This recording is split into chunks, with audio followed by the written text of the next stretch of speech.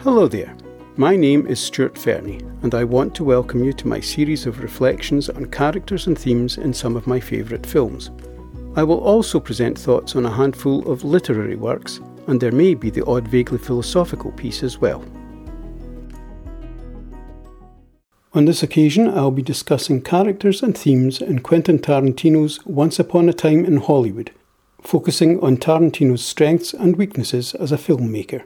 The first point to make about Once Upon a Time in Hollywood is that, absorbing though it is, it does not have much of a plot. Essentially, it is a snapshot, a la Tarantino, of Hollywood and its multitude of influences on popular culture in 1969, though there is a nod towards a linking plotline by incorporating references to the real-life Manson family and the infamous murders they committed at that time. However, even that unifying plotline based on historical figures is manipulated and altered to suit Mr. Tarantino's vision for his film. The film consists largely of a nostalgic revisiting of the atmosphere, fashions, music, films, television, transport, language and mores of what is frequently referred to as the end of the golden age of Hollywood. Virtually every scene recalls some element of the time in which it is set, and that alone makes the film highly enjoyable for viewers of a certain age. We also encounter numerous actors and personalities of the time, adding to the sense of nostalgia and giving the audience some insight into their true natures, as perceived by Mr. Tarantino. All this is conveyed principally through the experiences of Rick Dalton, a former TV star whose career is on the wane, and Cliff Booth, Rick's loyal and down-to-earth stuntman and friend. These characters, their relationship and their dealings with others are quite brilliantly captured and conveyed.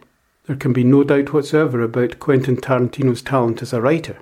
In this film, as in his others, he creates complex characters whose traits, strengths, weaknesses and quirks are all conveyed in exchanges with others without recourse to direct exposition. We have a clear idea of what makes these characters tick through their dialogue and their attitudes displayed in interaction with others. Though recognisably derived from the careers of a couple of Hollywood icons, Rick is nonetheless his own character. He is sensitive but ambitious, talented but self-doubting, and confident yet given to angst and stress. He stammers slightly when dealing with his own affairs, yet speaks clearly and confidently when in character, suggesting he is at ease only in others' skins. Cliff, on the other hand, seems entirely happy in his own skin. He is quietly confident, does not impose his views, but is willing to express himself and act on his convictions as required, and is loyal, reasonable, realistic, and unburdened by huge ambition or ego. He appears to be very happy with his modest lot, and is Rick's best friend. They appear to balance, complement, and enable one another, allowing each to be more successful than he would be without the other's input. Cliff offers a calm foundation to Rick's anxiety-laden but talented aspiration. In the end, Cliff deals with reality, values, and action, while actor Rick deals with ego, people, and direction. Combined, they make an effective unit. Brad Pitt is convincingly natural and thoroughly engaging as a solid, self-assured stuntman and friend who may serve as a source of security and authenticity for his friend and employer Rick. Leonardo DiCaprio is equally impressive as a sensitive and angst-ridden Rick, capturing the insecurity, skill and drive of a dedicated and ambitious actor.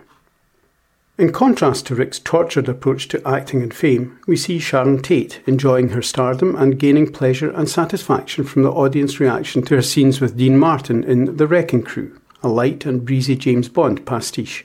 Quentin Tarantino may have intended us to draw comparisons between this airy and undemanding approach to filmmaking and acting, Rick's desperate and self-absorbed efforts to prepare and get into character, and, of course, the calculating, intelligent and professional 8-year-old Trudy Fraser, who may represent the coolly analytical younger generation of actors. However, all of them compare badly to Cliff, who may be Quentin Tarantino's most admirable character to date, as he behaves like a thoughtful and caring human being, while the others act and indulge themselves.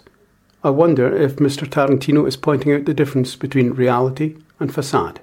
Tarantino's characters are always clearly defined, quirky and memorable, even his minor characters, and thus the interaction between them is always entertaining and of interest, even if their encounters don't always serve to immediately advance his storyline. He has the talent and confidence to spend time establishing and developing character, rather than constantly drive forward the plot. Of course, this can be a difficult balancing act to achieve. While the building of character may strengthen emotional and intellectual engagement with the figures in a film, if that film seems to be going nowhere or lack any clear or consistent direction, such engagement will tend to dissipate. Mr. Tarantino does seem to invest heavily in characterization, often at the expense of pace and plot development. At various points in this film, he injects, very effectively, unease and even foreboding with regard to the Manson family. He creates a sense of danger and threat, though this is not really in keeping with the atmosphere of the rest of the film, and it doesn't provide an effective story arc that might have drawn together the various component parts. Each element works very well, but they don't blend to make a harmonious and integrated whole. The confrontation at the end of the film involves members of the Manson family, and although this is outrageously entertaining, it is certainly not in keeping with historical fact. It was only as the end titles appeared that it struck me Mr. Tarantino was perhaps tilting at Hollywood's tendency to rewrite history, and has provided a satisfying ending in which the perpetrators of a hideous and savage crime get their comeuppance, while the positive and touching portrayal of Sharon Tate serves to underline the tragedy and brutality of her murder. That said, within the framework of the film, this ending does rather call into question the need for her very presence in the film. I thoroughly enjoyed this film as I was watching it. I found virtually every scene involving and entertaining. It was only on reflection that I began to question its narrative strength and overall direction. Mr. Tarantino's great and undeniable strength is his writing of characters and their interplay, but they are not always supported by a lucid, engaging and consistent storyline. He has utter belief and confidence in his own judgment, imagination and constructed world. He exercises control over and teases his audience as he effortlessly and entertainingly dips into elements of different genres and explores character and relationships, but the danger is that substance and relevance may fall victim to his playful and often self-indulgent direction. My thanks for taking the time to listen to this podcast. I hope you found it of some value. Please join me again soon for discussion of more films and books.